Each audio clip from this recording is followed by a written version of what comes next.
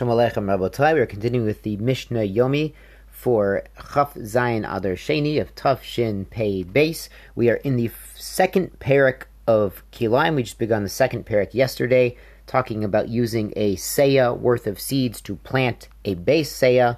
But what happens if some other seeds were mixed in there? And we mentioned along the way that vegetables, you need less seeds to plant the same amount of land because they take up more space.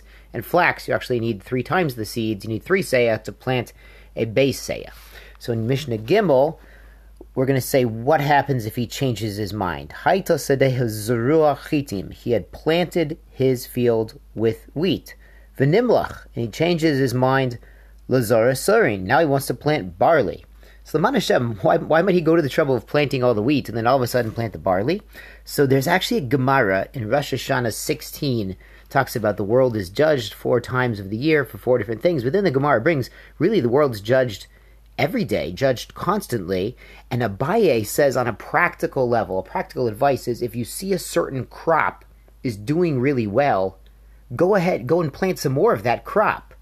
So perhaps this guy sees that the barley is taking off, and he says, wow, I shouldn't have planted wheat, I should have planted more barley, and he wants to change his mind. And really, it's a musar.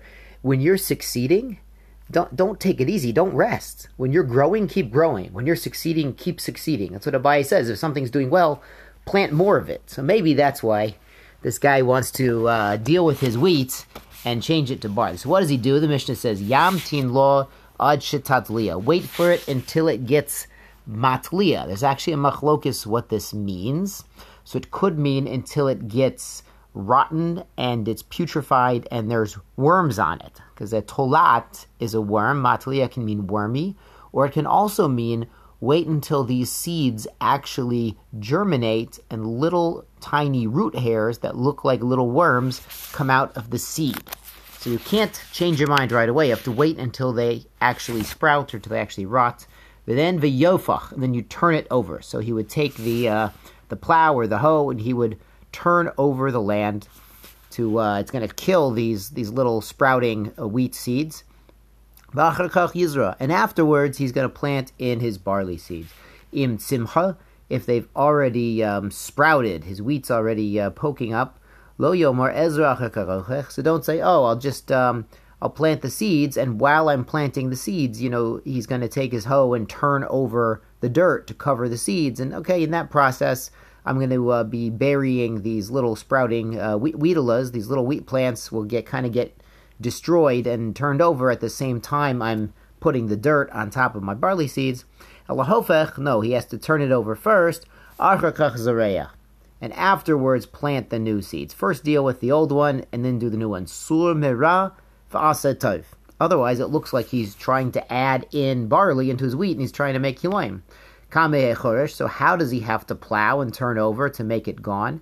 Kital me'ravia, like the furrows of the rain. So the Mepharshim explain when it rained, they used to go and sort of make lines, make ditches, shallow ditches between lines of the crop, sort of for drainage, so the extra water could run off. So you don't have to plow every square inch, every square amma of this field, but you've got to sort of plow in nice lines so you're getting pretty much all of it. If there's a little bit left, you'll deal with a little bit of wheat does come up, even though you've tried to get rid of it. You'll deal with that later when it comes up. But if you're trying to get rid of it, then that's good enough. You're making these Talmei Revia. Abba Shalom disagrees. He says, Kedei shalo yeshayir rova levet seah. He says, so you don't leave over a 1/4 in a beit seah. And he's referring, of course, a rova is a rova hakav of seed. Now, a beit seah was 6 kav of seed, and a rova kav would be 1/4 of a kav of seed, or 1/24 of the total amount. So Abishal says, plow up everything, just don't leave a 1/24. There's actually a machlokis in the Mefarshim if he's more makel or more machmir, because maybe these furrows are pretty big furrows with a pretty big gap in between, and as long as you're making the furrows, even if you left more than 1/24, it's still kosher.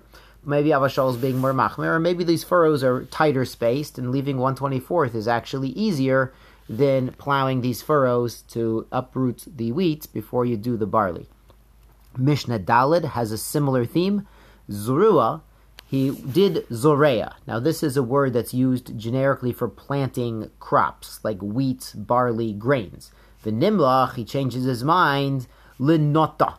And nota means he wants to plant vines, a vineyard, he wants to plant grapes.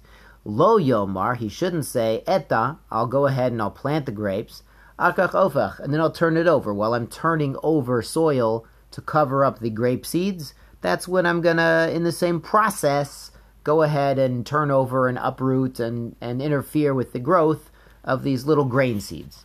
Elahofech akach nota. Rather get rid of the grain first by doing some sort of plowing like we did in the previous Mishnah, and then plant the grapes.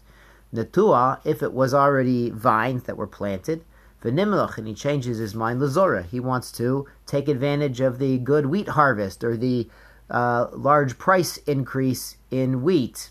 So he wants to change from grapes to wheat. Lo yomar, Ezra, he shouldn't say, I will do zoreya, I will plant the grain.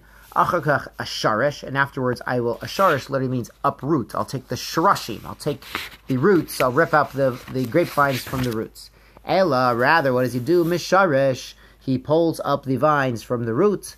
Achakach zoreya, and afterwards he plants the grain. Sulmerav asetov. Im rotza, and if he wants to do it a little differently, gomem ad bahot mitefach, he could cut the vines down until there's less than a tefach sticking up from the ground.